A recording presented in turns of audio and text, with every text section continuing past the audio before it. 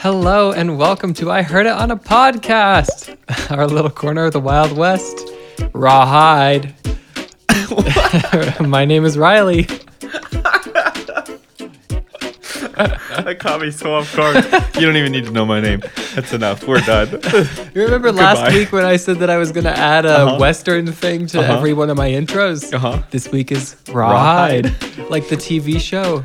You know, the classic 70s TV show.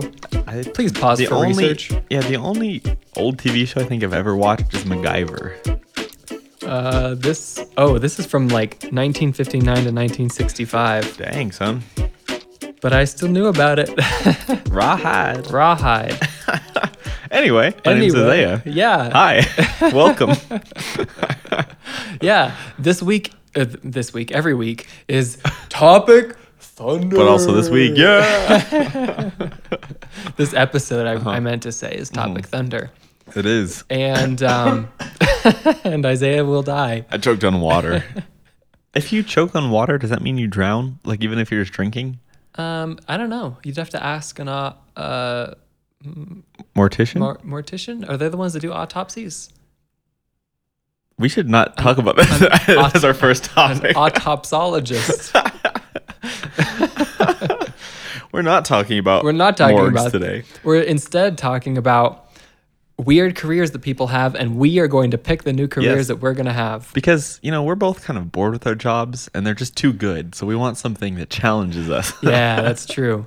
We're also having a debate of sorts about what the best, most beautiful form of art is. We have different opinions. Your art is the most beautiful art out of all of the art. Oh, are you talking It's to an me Office specifically? quote. No. Oh, Sorry.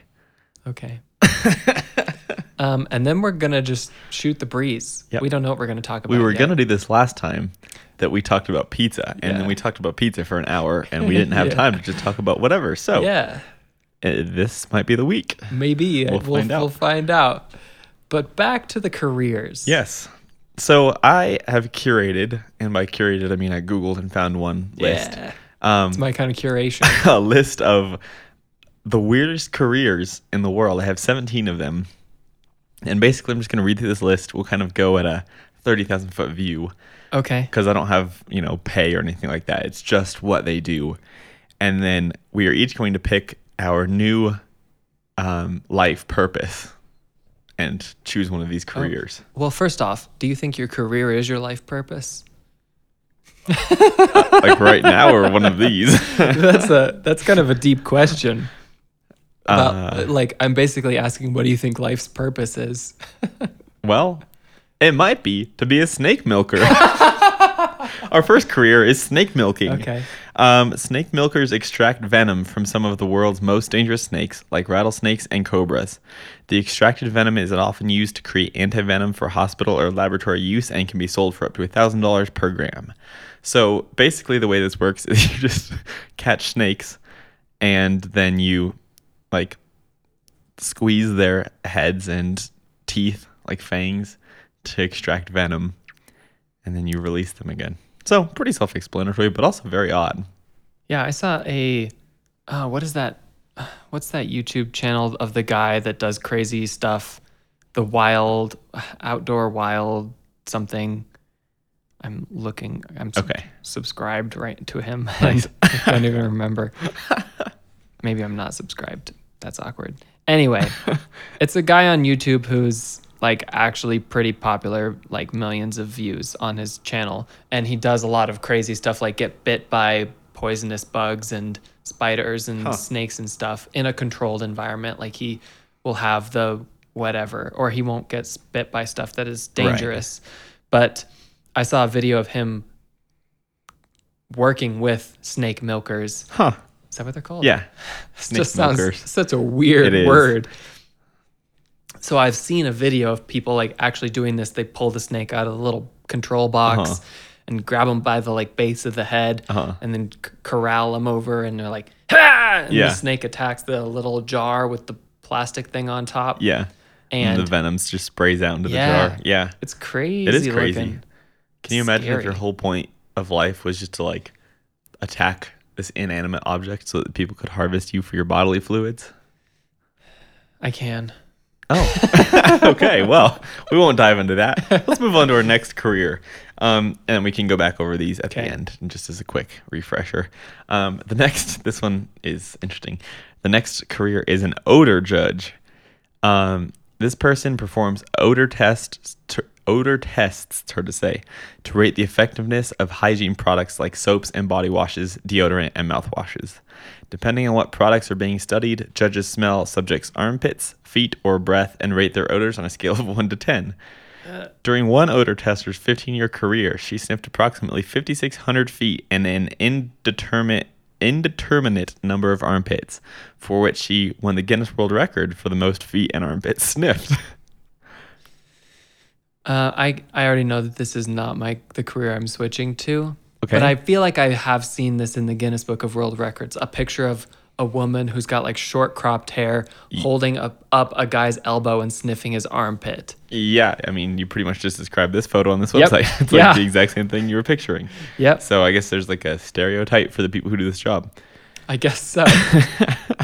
Okay. What is the purpose of it again? To test the effectiveness of hygiene products to see if they have eliminated odors. Okay. So like making sure deodorant works, and so there's not like a machine that can detect number of odor particles in. Okay, so let's get scientific about this. I actually know a little bit about. Of course you do. Odors. So the reason that your at least sweat smells is because of the bacteria in it, right? Most people know that, and the byproduct of them, eating and living is volatile organic compounds, or VOCs, and they actually have limits on these, like for emissions for like cars and oil production and stuff like that, because it's like a greenhouse gas. So fun fact, you are part of the greenhouse effect in a very small way, but that's the reason that your odor smells. So technically they could measure that's really hard to say too, man. Volatile organic compounds with like scientific spectrometers, but it wouldn't be as accurate as our noses are, because there's a lot of them that we can't smell, or that smell in different like intensities, I guess, to us. And so while they could measure for VOCs, it wouldn't be accurate to tell us if it actually is reducing smell or not. Which is what it's supposed to be doing, rather than eliminating or killing every single because then you just hand sanitizer yourself all the time, which is not good for you. Oh man, so that's the next one. Okay, all right. This one I don't know if we're eligible for. Technically we could be eligible for it because we can't be discriminated against in the United States, right? This career is a professional bridesmaid, and this just says that professional bridesmaids basically are just like undercover personal assistant type bridesmaids. Undercover? Sometimes undercover, sometimes they're just like PAs, but this is like, they're like a bridesmaid in your wedding, so they're like kind of blending in, I guess, but they're basically just there to be your PA, so they just kind of do things that you tell them to do and like make sure your wedding goes well, but then they're in your wedding party so they can, I don't know, I don't understand, but apparently people can pay up to $2,000 per wedding for this. So someone makes $2,000 per wedding to just like be in the wedding party and do what people tell them to do. If they're I don't want to get into it. I've always kind of dreamed of being someone's assistant, and I could get into this. Yeah. Maybe not like being the actual bridesmaid, but maybe there's a groomsman version of this. I can see this being useful, like if you're planning a wedding and like the groom has like 6 friends, but the bride has 5, and they just need like someone to fill up so that there's not just like one groomsman walking down the aisle by themselves. Because, that's something you have to take into account when you're planning the wedding. It's like getting an even balance. And then they also book the florist. And they just coordinate take care with the catering. And they bring you Starbucks on the day and just like all that good stuff, Yeah. So it could be useful. I can see it helping. But okay. Next is an iceberg mover. Whoa. Yeah, I know. This escalated quickly. An iceberg mover became a profession after the disastrous sinking of the Titanic in 1912. The International Ice Patrol, real thing. Someone was like, "Oh, we should probably have someone deal with these." Yeah, they're kind of killing people. The International Ice Patrol, which was founded a year later, is operated by the U.S. Coast Guard. It tracks the location of icebergs and provides safe routes around them. If necessary, the iceberg will be towed out of the area. So your job would basically be to map, track, and tow icebergs. I like this one. Pretty legit. It's also probably pretty dangerous. Probably, but you would have such a cool view all the time. Yeah, it'd be great. I would do that for fun. Probably get to see like At least whales and Maybe some seals. Yeah. Yeah, cool stuff. Okay, the next one is a professional mourner. Professional mourners attend funerals and grieve for the deceased. A company in England called Rent a Mourner specializes Needs a in better this name. industry, offering mourners for 2 hours for roughly $70. So 2 hours for $70. yeah, so That's pretty cheap. yeah. I mean, to feel- hire a dude for 2 hours Yeah. but You to can't be hire fair, someone to do 2 hours of work Yeah. for pretty much to do anything for that cheap. but to be fair, he doesn't really have to do anything. He just sit there and be Look sad. solemn. Yeah.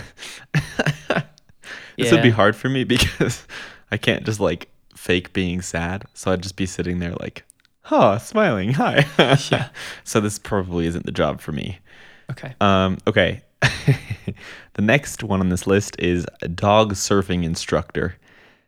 It is what it says. It's at like resorts. What do they instruct besides like teaching the dog to not get off of the surfboard? That's it. They teach a dog how to surf. But that's not how to surf. Well, you don't they teach teach a dog them like how to not fall off a they surfboard. don't teach them to like paddle and then pop up on the board and shift their weight and So they basically overcharge people to keep their dog on a surfboard.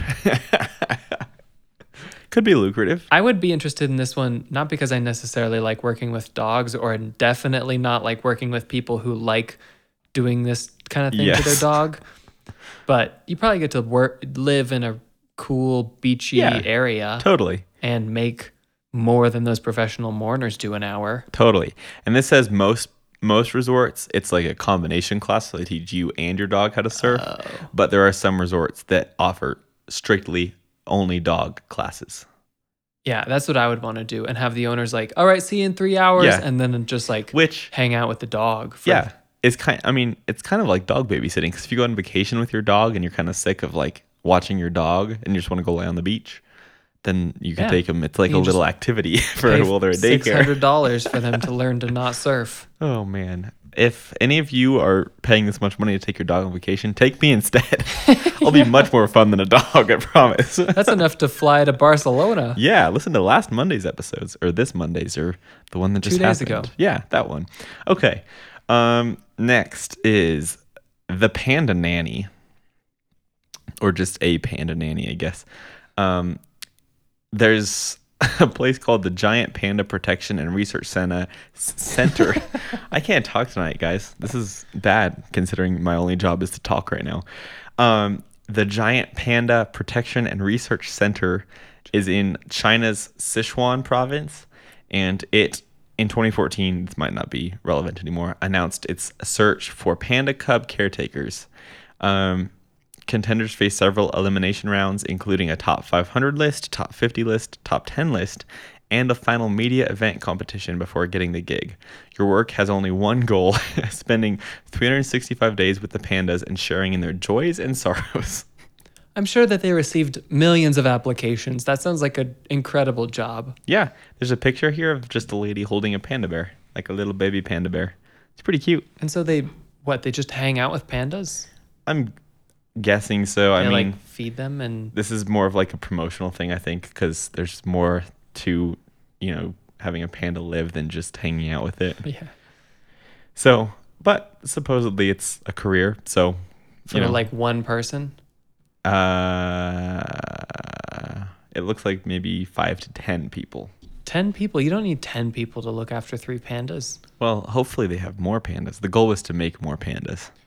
Oh, this is like the you said this is the panda protection. The Giant Panda Protection and Research Center, which I can't say. Oh my gosh. The GPPR. Wait. GPPRC. Yeah, GPPRC. It's a cool acronym. Okay. Next is a professional mermaid, or I guess merman in our case. We have the bodies for this. Speak for yourself. A professional mermaid can make a decent amount of money performing at parties and teaching others how to swim like a mermaid. Basically, you dress up like a mermaid and go to a kid's pool party and pretend to be a mermaid. You can actually become a licensed mermaid. That's cool. There's a Montreal-based company called Aqua Mermaid, and they charge $4,000 for a 5-day training course. This sounds like a pyramid scheme or something. Yeah. Or code for something else. Yeah. Oh man.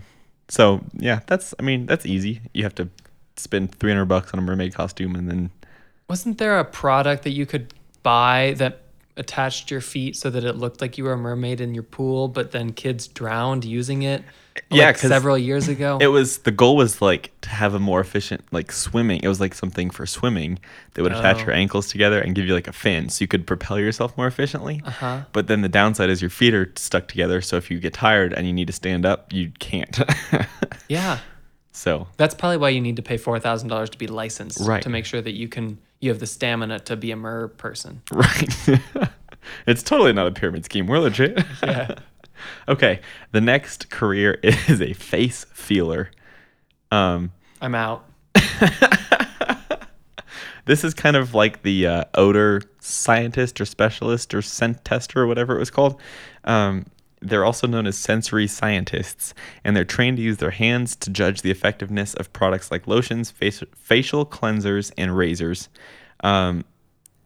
So you basically touch people's faces to see if the products have worked, like a before and after kind of thing. So you like stroke their cheek to feel if Gillette's new 7. Yeah. So you stroke it 7 with razor. hair and then without hair, and then you compare. This says face feelers typically work part-time, but they can earn up to $25 an hour. It's not too bad as a night job. So weird. I mean, I guess it makes sense, but so weird. There's a lot of things in the like cosmetics industry that I don't want to know about. Yeah. Like, I'll just take your word for it, Gillette, that this is better than the last one. I don't You need to have know about the face scientifically feelers. prove it. Don't show me footage of it. That's nice. Not my kink. Okay. The next is a professional cuddler. It is what it is. People pay you to cuddle with them when they're lonely or I whatever. saw this on Rhett and Link. You can skip it. Okay. You can make up to $80 an hour being a professional cuddler, and all you really have to do is lie there. Well, I think that there's like, you got to caress your leg in the right way and whisper sweet nothings in your ear. Or No, that's getting on to something else. They charge more for that. No, I mean, you don't just lay there. I mean, you've got to like put your arm around their shoulder Yeah. and like, Cuddle. but is it just silent, or do you say like, you are worth your, do you like reassure them, or do you? I don't know. I mean, it would be kind of awkward if it this- was totally silent. this Do you at kinda least make small talk? this kind of says small. So how about this weather? This kind of seems like a freelance thing. I don't think there's like Yeah. companies that can do this legally. You can't get endorsed in Montreal for $4,000. Yeah. So I mean, I feel like you can kind of make your own rules. If it was me, which I wouldn't do this job either, but I would definitely like charge extra, because at that point you're kind of becoming like a therapist, and that's Or a bartender, you just listen. yeah. But if you say therapist, you charge more. Well, you have to be licensed to be a therapist. Well, You have to go to Montreal and pay $4,000. I think cuddling people for money is kind of a legal gray area anyway. So I think that's what Phoebe did in Friends. really, No, oh, but I that never was saw a it, so I joke. wouldn't So know. I know. As soon as I said it, I was like, "Oh, you don't watch Friends? Never mind. This is for the audience. Let's move on." That's how they have such a huge apartment in an expensive city. Yeah. Okay, the next career is a professional TV watcher. Pro TV watchers typically scan through different shows and news clips to find the right clips that can be used on television shows or news programs. So this is basically like kind of finding highlight reels, I guess. So like the example they have here is for Jimmy Kimmel, finding people to like find highlight reels or like make montages or whatever for his show. They'd pay $500 or $600 a week. So it's kind of like another side gig, or like I don't know, if you're really cheap, then you could do this as a career. But it's not super well paying necessarily. There's for sure machine learning or AI or some algorithm that will be able to do this, if Yeah. not already, very soon. This And- career is on its way out. And plus, can you imagine all the stuff you'd have to watch that wouldn't even be fun? Like all of Jimmy Kimmel. Got him. Okay. Next is an ash artist. So this one is weird. That's kind of the point of the segment. This one's really weird. They create glass sculptures out of your loved one's remains Oh. that you can wear around your neck. Oh. So I'll show you some pictures here. They're basically just like glass. Like They're kind of pretty. They look pretty until you realize they're made out of human remains, and then that gets kind of weird. Like, oh, my grandma's she always feels so close to me She's always because close to your heart. she's here on my neck. I would be nervous to wear something like that because what if the chain breaks while you're walking over a grate or something and grandma's gone forever? Yeah, I mean, I've always been a fan of the like scattering ashes. I mean, we've talked about this not on the podcast, but just in our lives about how I want my body to like be sent into space, like on a collision course with a comet, so that I like smash into a comet and explode. Well, that's after you die on a jet ski on your 80th birthday. Yes. So it'll be like picking up the pieces of me and then sending me into space into a comet. This is going to be an expensive like funeral, but it's going to be legit. And who knows, maybe by then it'll be cheap to like just launch stuff Just willy-nilly launch into space. garbage into space. Yeah, it's not like it needs to like have a guidance Not that system you're garbage, or anything. but your body wow, would be I see how garbage. it is. But yeah, we'll probably get to that point at some point, knowing humanity. Let's just launch our trash into space and deal with it later. Yeah. That's like Wall-E 2.0. Yeah. So anyway, ash artist is a thing. Okay. Next is a professional foreigner. What? So this is a thing in China. Chinese companies will pay people up to $1,000 a week to don a suit and shake hands with Chinese businessmen, while others will hire foreigners to attend real estate events and pose as celebrities, because it is a widespread belief in China that if foreigners are at an event, the whole thing is bumped up to another level. So basically you like lend legitimacy to your business by having like Americans at your business function. This is now in the top running Nice. for this list. The only downside is like having to live in a foreign country, probably all alone, just Yeah. to fill an empty void in your job. Yeah. But other than that, it sounds great. Oh man. Okay. This one is gross. You could be a professional dog food taster. Nope, we understand it. You can move on. Yeah. They are hired by pet food companies to test the quality of their products. They also evaluate the nutritional value, and it says they usually spit out the food once they've tasted it. Usually. Unless it's really good, and then, free food. Yeah, like milk bones. Those are pretty good. I actually knew some people who would keep those in their, like, survival kits because apparently they keep really well and they're, like, calorically dense. But I was like, no, I'd rather die. You'd rather die than eat a milk bone? Seriously? No, I'd rather die than You eat talk a big 80 game milk about bones. survivalist. Yeah, there's a certain number of milk bones I would eat before I die, and it's definitely less than 80. Okay. Okay. This next one, it sounds wrong. It's not wrong, but just don't clutch your pearls when I say it. Okay. This next one is a chicken sexer. My stars. My pearls. The chicken sexers determine the sex of a chick. It says relying heavily on intuition, which I don't know why you That need the can't be intuition. right. Just like go down there and look. But maybe I don't know enough about the anatomy of a chicken that maybe it's more difficult than that. But basically, they just tell if a chicken is a boy or a girl, so they can separate them out. Okay. They can make up to $60,000 a year in Wow. the UK and Japan. All They're right. not a thing in America, so you'd have to move again for this one. But hey, okay. Professional line stander is the next one. I've actually known people who have done this for money, like a Black Friday or like releases, and all you do is you get paid to stand in line on Black Friday or whatever. It says rates vary, but one professional line stander made up to $1,000 a week. But that doesn't seem like a really consistent. No, it's like he made revenue $1,000 in a week and nothing for the rest of the year. But hey, it could be fun. I mean, There's a lot of times when stuff comes out and I don't really have anything better to do. I mean, I might as well just go get paid to watch Netflix on my phone instead of on my TV, you know? I guess if you don't have a job, or if you can just do your Well, job like standing in line. And the thing is, most of the stuff is like a night thing, like Black Friday or like an electronic release or a video game release where you line up like overnight. And so most people don't want to do that, you know? Unless it's the last Harry Potter book, then it's like 5 days, Hey, more money. I suppose. You just pay someone who's got a lower rate than you to sit in line when you're not there, Yeah. and you just keep cycling it down. Yeah. And they Okay. pay someone else. Yep. And they, Until you finally get to the lowest, Yeah. like a homeless dude sitting there getting paid $10 to sit in line. yeah. That's capitalism for you. Okay. Yeah. Next is a fortune cookie writer. This would be Ooh, fun. I would this would like be to do fun. this. Fortune cookie manufacturers usually hire freelancers or in-house writers to come up with inspiring or witty fortunes. They're estimated to earn on average $40,000 a year. So Okay. it's not terrible. It seems like if I could just have like a really creative 3 days in the year and bang out like 70 fortunes. Yeah. And then slowly drip them out over the course of Yeah. 3 months.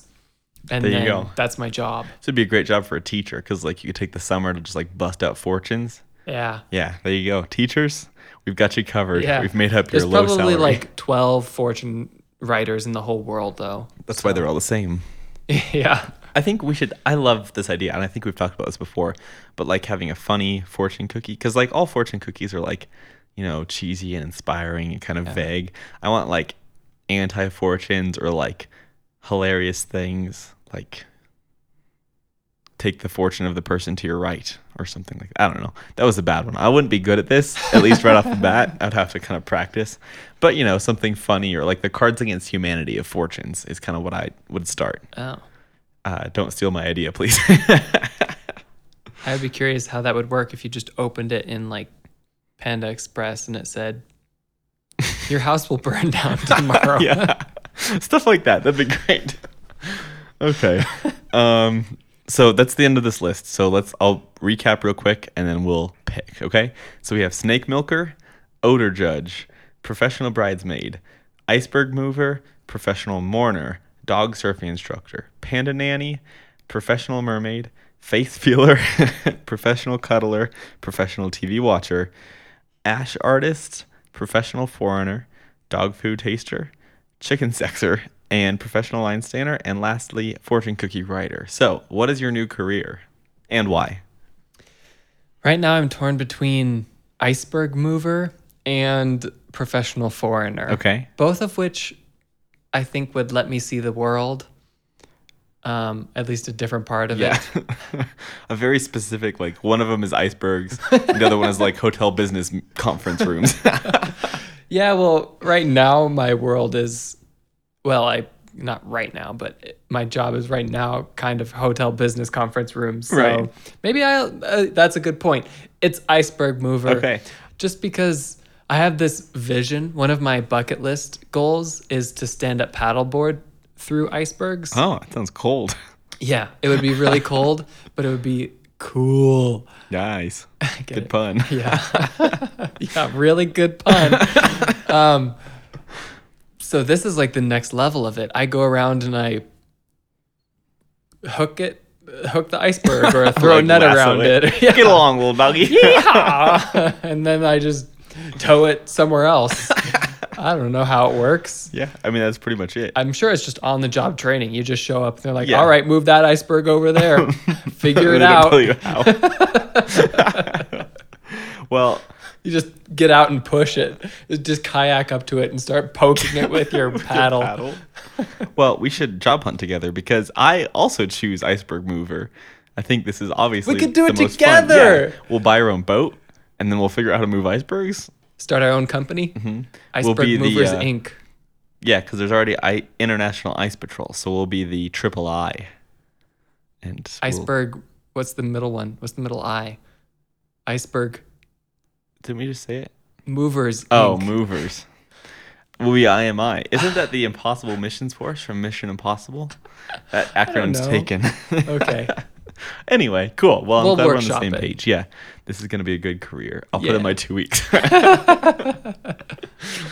Oh man. Okay, well, should we move on to our next topic? I Yeah. forgot what it is. It's a discussion, it's a debate about what the most beautiful form of art is. Right. I have the best answer, so I'm going to let you go first. Okay, well, I also have the best answer. So, in my opinion, the most visually beautiful art style or art form is photography. I love photography. It like evokes emotions in me, which like painting, I don't get painting. Painting doesn't really evoke emotions in me like photography does.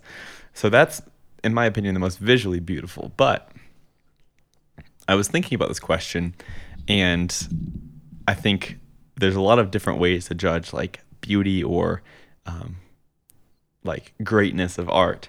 And one of them is like function and complexity. And for that reason, I think another most beautiful piece of art is computer code, because it just can do so many things in so many different ways. And it's kind of an art form to try to figure out how to make it do what you want. And you can like make it look cool and put emojis in it and stuff like that. So, yeah. So your argument is that you can make it look cool and put emojis in it and stuff. So yeah. Art. Well, I don't know what I'm arguing against yet, so you have to tell me Okay, what yours that's a is. good point. I think that the most beautiful form of art is opera. Can you give us an example? Of opera? Yes. You want me to sing it? Yes. No, because my argument is that I'm kind of cheating, honestly, because opera is just the Italian word for work. Really?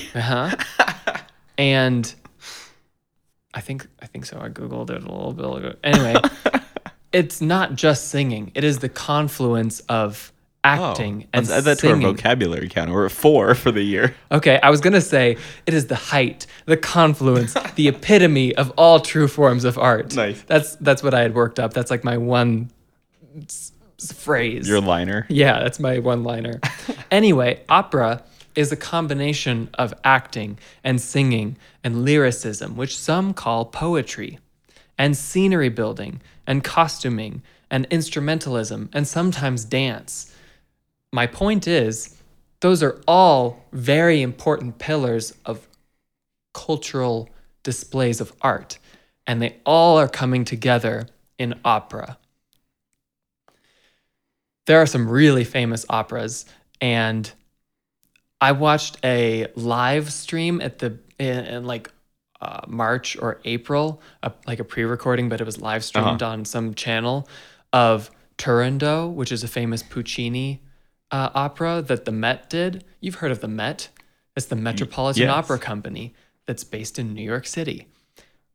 And it was, I think I cried. It was so beautiful. The costumings and the sets were so extravagant, and the singing was so passionate.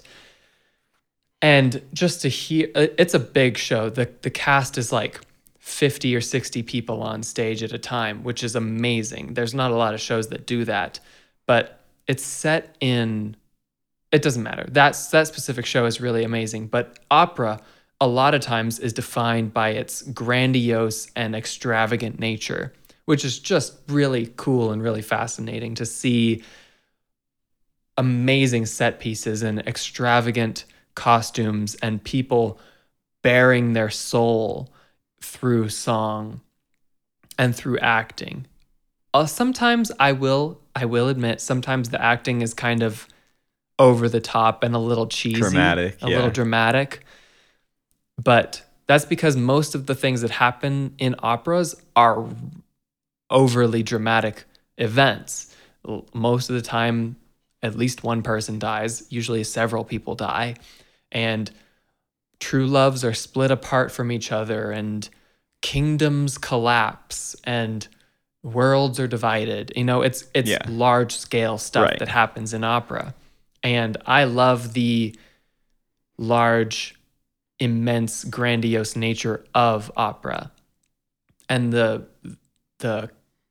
the bringing together of all of these different forms of art, like set design and costuming and writing beautiful lyrics and singing and acting into the form of opera, kind of does feel like cheating, honestly, to answer this question and say that this is the best form of art, because the combination of all those things, in my opinion, is what makes it the best. Okay, well, I have an argument Okay. that is also kind of a cheating argument, because if you think about it, basically all of our art consumption, for the most part nowadays, is built with computer code, which means really computer code is the art that holds all of the other art together. Because if you think about it, you go to listen to music, you listen, on your phone. So boom, you're listening to computer code basically. And if you want to look at photos, you go on Instagram and boom, you're looking at computer code.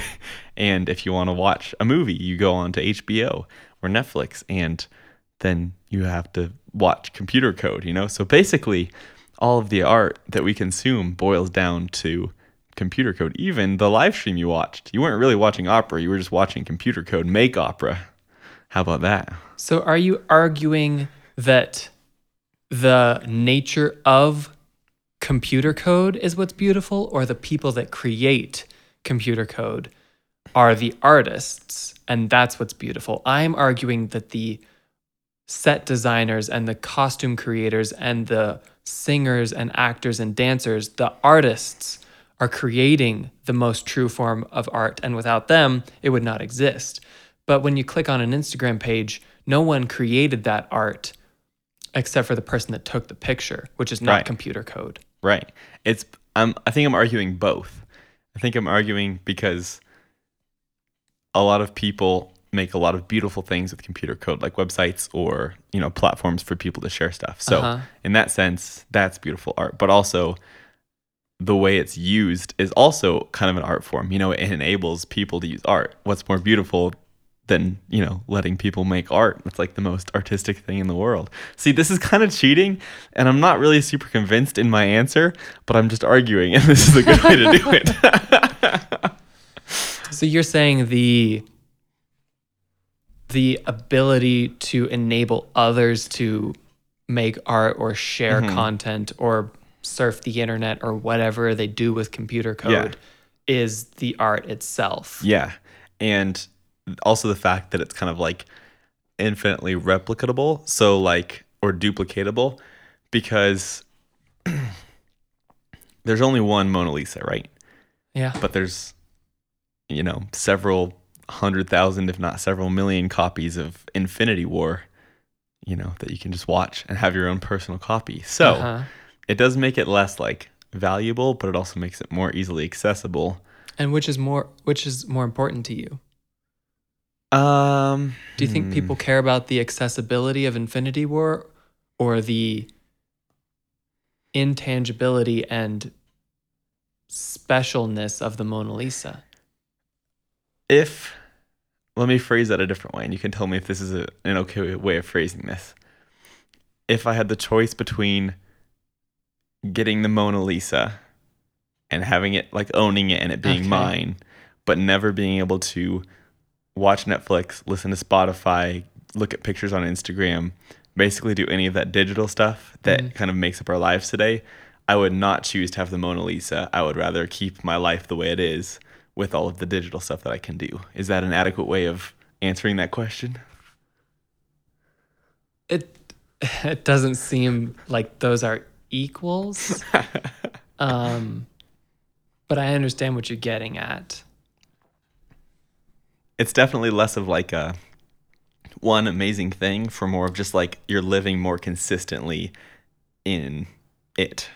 What if you had to either pick to only access art as you're defining it, which is very broadly, only access it through computer code, which is also defined pretty broadly, or only access it through the world? You can only see print copies of photography or real performances of opera, or go to an actual art museum. or listen to live music. It's a hard question. But if you pick the computer code, Yeah. you can never go to another museum. You Right. can never go to another live show. But I can also have any of that art anytime I want. You know, like any way, anytime, any piece of art, right? The recorded, manufactured digital version of it, yes. As opposed to, I'm assuming the limitations are still in place physically, where I'd still have to like go fly to the Louvre to look at paintings or like. I guess. Okay. That's a hard choice. I think I would still pick the digital version. Just because, like, I do love like going to museums and stuff like that. That's great. But the impact that like being able to just listen to music anytime, because that's how, like, what you're describing is how it was like in the Middle Ages, right? Yes. And well, really up until like 100 years ago. Well, even like I'm thinking because rich people, you know, in the old days would have like musicians, like they would hire musicians to play like in their dining rooms or whatever. And what are they called? Minstrels, I guess, is what they would have been called back then. Sure. And so like that was a sign of wealth, and they kind of had that access, but that was like a super wealthy thing. And most people would be lucky to hear music, you know, like actual like professional music, like once a year or more infrequently than that. Whereas now, like we can have music playing 24/7 if we want to, of any genre, whatever we want, we can pick. And that's kind of a luxury. It would have been like a huge luxury back then. And so I think it's kind of, and this was a question I was thinking about actually talking about on the podcast at once, but like the choice between, would you rather have like 1 minute of like the biggest pleasure in the world, like you can have this 1 minute of like the absolute best that humanity can experience, but then nothing else for the rest of your life? Or would you rather break that 1 minute up into like simple, small pleasures throughout your whole life? Like, which would you prefer? And this is kind of like that. Like, would you rather like see the best art in person, like all the time? Or would you rather just have your life get a little bit better consistently for your whole life and be able to experience it in that, you know? Yeah. I think the main question here is access. I mean, you maybe will go to the Louvre once or twice if you're lucky in your life. Right. I mean, we as Americans who Yeah. rarely travel will. But we really like live music. Yeah. And I've only seen one opera live, but I listen to a lot of opera music recorded on Spotify. Yeah. And I think that I don't know, it just moves me in a very unique way. Watching it live Or even just listening to the music. And I would be really sad if I would be sad about both options. Yeah. But I think I would be more deeply sad about losing an experience. Okay. If I weren't able to ever go and experience art live in real time, created by skilled people in front of me. Yeah. That's just something that I value a lot. Right. And I think that there's a couple of places where we're like fundamentally diverging. Right. One is the access. Another is like how you define art. Yeah. Which is like a really basic, broad question. So I think we're going to just have to agree to disagree, but also agree that both of these are pretty important, and we also agree that we both kind of cheated with this answer. Yes.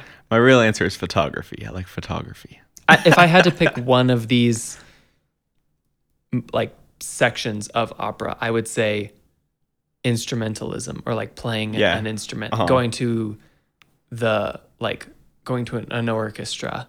I really love that. We should do it once COVID's over. Okay. Okay, well, we have time to shoot the breeze for a little while. All right. Yay. We didn't talk about pizza for too long. Why don't you start?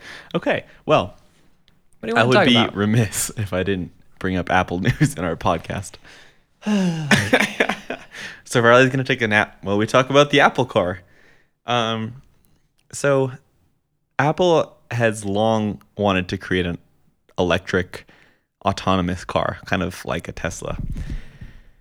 They actually started in 2014 a project with 1,000 of their employees working to develop an electric car, but they were doing it like in secret. So it had a code name, and they like bought a separate building near their headquarters, but like not related to Apple.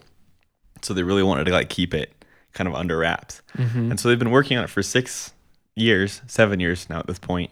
And there have been rumors for a long time, and like, you know, those leaks that you see like on the internet where it's like, oh, the new iPhone without a port, you know, kind of that kind of leak. But nothing's really surfaced until just last week when Hyundai announced that Apple was in talks with them to create an Apple car, basically, which was a bad move on Hyundai's part, because typically if you break like NDAs and stuff with Apple, that doesn't go well. But basically, it's kind of sounding like their goal is to have some form of Apple car, whatever that means, in the next 5 to 10 years, which is kind of a broad range. Like, if you remember 10 years. Yeah, if you remember that episode, we talked about like the Mars trips, and we guessed like 6 years till we were on Mars, and Apple might not have a car by then. Like, come on, Apple, we're going to freaking Mars. But yeah, so their goal is kind of a broad range. This article says that Apple's aiming for like 2024, but most kind of industry insiders say no, they're not going to be ready until 2028 or 2030. Which, like, I love the idea of a car built by Apple, because Apple's kind of known for, like, their main thing is being known for making things that just work and are easy for the user to use. And I'm sure you've seen some of the articles where like people like get killed in their Teslas because they turn autopilot on, which isn't actually, full self-driving. It's just like advanced cruise control. Right. But it's kind of been marketed as like your car will drive itself. And so they like turn autopilot on and go to sleep, and their car crashes into a barrier and kills them. And so this is something I think Apple might have an advantage with, where they're, coming to market slowly, and they've kind of waited for other people to develop tech, and they're kind of making sure it's right. But man, like, saying, hey, in 10 years we're going to build something kind of is just like a bummer. And it's like, why even announce it at that point? Like, yeah.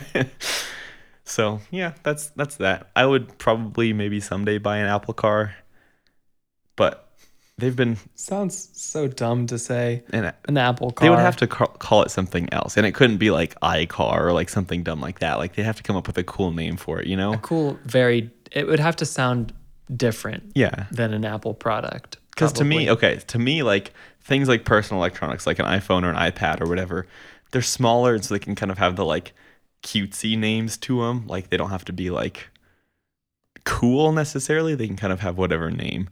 But like, when you drive like a car, calling it like an iCar just sounds dumb. You have to name it like your life the Predator on the line. or like a Falcon or like something cool. It has to be. There's kind of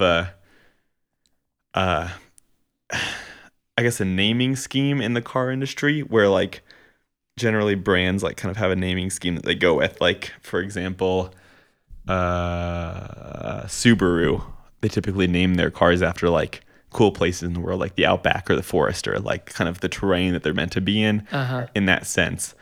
And so then naming a car like the iCar would feel very dumb. Yeah. It would sound like a joke. Yeah. But anyway, that's our Apple news for this week. We made sure we checked that box off. What do you want to talk about? I want to talk about Rush, the band Rush. I've been listening to Rush lately, and I've learned that they are very polarizing. Really? People either love them or they hate them. Okay. Apparently, they have like a rivalry with Motley Crue, which is interesting. For those of you who don't know, Rush is a prog rock band that started in 1968, and at least according to their Wikipedia, are not active anymore, which makes sense because in 2019, Neil Peart, the drummer, passed away. And I would say that Neil Peart was the most famous member of their group. The other members are named Alex Lifeson and Geddy Lee. I think Geddy Lee is a pretty recognizable looking guy. He's like really lanky and skinny, and he's always wearing completely circular glasses. But they are just iconic 70s and 80s prog rock, progressive rock. And they have many famous records. Their discography is amazing. But the one that I am most fascinated by is called 2112, which is like a rock opera, an opera. But it tells the story of this like alternate universe in 2112 where music is completely illegal, and this guy finds a guitar behind a waterfall, and he finds it and he's describing Majestic. these wires on this piece of wood, and he starts strumming them, and he builds into it, and he learns the power chords, and then he like shows it to the elders, and the elders say, no, get rid of it, music is not allowed. And I honestly think that it's worth a listen. It's like 38 minutes long, the album, but it's just so cool. It tells the story of like this whole alternate universe, kind of like Ayn Rand style. And they have a lot of like high concept music like that, which is, I think, why it's kind of polarizing. Right, because it's very like, well, I don't know what the word is. Continue. It's all very like abstract, conceptual. Yeah, that's the word I wanted. And kind of ethereal, and the music itself is difficult. It's like not very hummable. It's like, as defined as by prog rock, it's like pretty complex and changes time signature a lot. It's definitely not like a top 10 pop song. No. But I think their most famous songs are The Spirit of the Radio and Tom Sawyer, if you've ever heard of either of those songs. But I just think that they're really cool. And I've always kind of heard about them in the background, like that one, there's always like that weird character on the TV show that has long hair and is into progressive rock from the 70s and is wearing a Rush shirt. And you're like, okay, that guy's the weird guy. Right. But I think that Rush is cool. Nice. The end. I could have sworn, because we looked this up a couple weeks ago. We looked up the band Rush because I had never heard of them or anything. So we like looked it up and I listened to one of their songs. But is it their bassist, Geddy Lee? Yeah. Yeah. He's the singer and bassist. Okay. So I could have sworn, like, on my life that he was in an episode or several of Phineas and Ferb. Like, could have sworn it. And I've like looked, I like Googled, like, was he in Phineas and Ferb as like a cameo? Like, he wasn't. Then I looked at like a ton of characters. He wasn't any of those characters. And so I was like, where the heck did I see this guy? Because I could have sworn like I saw him in Phineas and Ferb. Does that ring a bell to you? Well, I know that Phineas and Ferb has had cameos of Bowling for Soup. And is it from the Love Handle episode? No, because I looked and that's what I thought. I thought their drummer was was modeling like, Geddy Lee. But no, I I looked him can't up. keep time. That guy. No, but he doesn't look at all like him. Like, he kind of looks a little bit like him in the face when he's the librarian. But then when he's drumming, he doesn't at all. But I could have sworn, like, the glasses and the long wavy hair, I was like, man, I could have sworn. So I'm like still searching because I swear that he was in Phineas and Ferb. He was in I Love You, Man. That's hilarious, What's actually. that? It's a movie with Jason Segel and someone else. Anyway. It's possible that just like I knew about the Love Handle stuff from Phineas and Ferb, and then I had seen him like, you know, on Rolling Stone magazine or on a YouTube video or something, and then I just smushed them together in my brain. But I know Slash was in an episode of Phineas and Ferb. Yeah. There've been a lot of like famous musicians who have been in that show. Phineas and Ferb is a amazing show. It's a great show. But it was like, I spent probably like an hour and a half one day just like looking. I was like, where is he? I couldn't find it. So it's one of those Berenstain Bears Mandela effects thing. Go listen to that episode. That's a good episode. But man, I just remember him being in Phineas and Ferb and he wasn't. So all right. Yeah, that's a bummer. Well, that's going to wrap up our Shooting the Breeze time. That was fun. 2 broad topics. Well, 1 broad topic and Apple. Yeah. I got a lot more things to shoot the breeze about, but you'll have to wait. Yeah. You will just have to wait. Maybe we'll have time next episode. Maybe. To have some unscripted hang time. All right. Thank you for listening to I Heard It on a Podcast. We've got new episodes every Monday and Wednesday that you can find any place where you listen to the things that we call podcasts, which is just us talking. Yep. Crickets. Okay.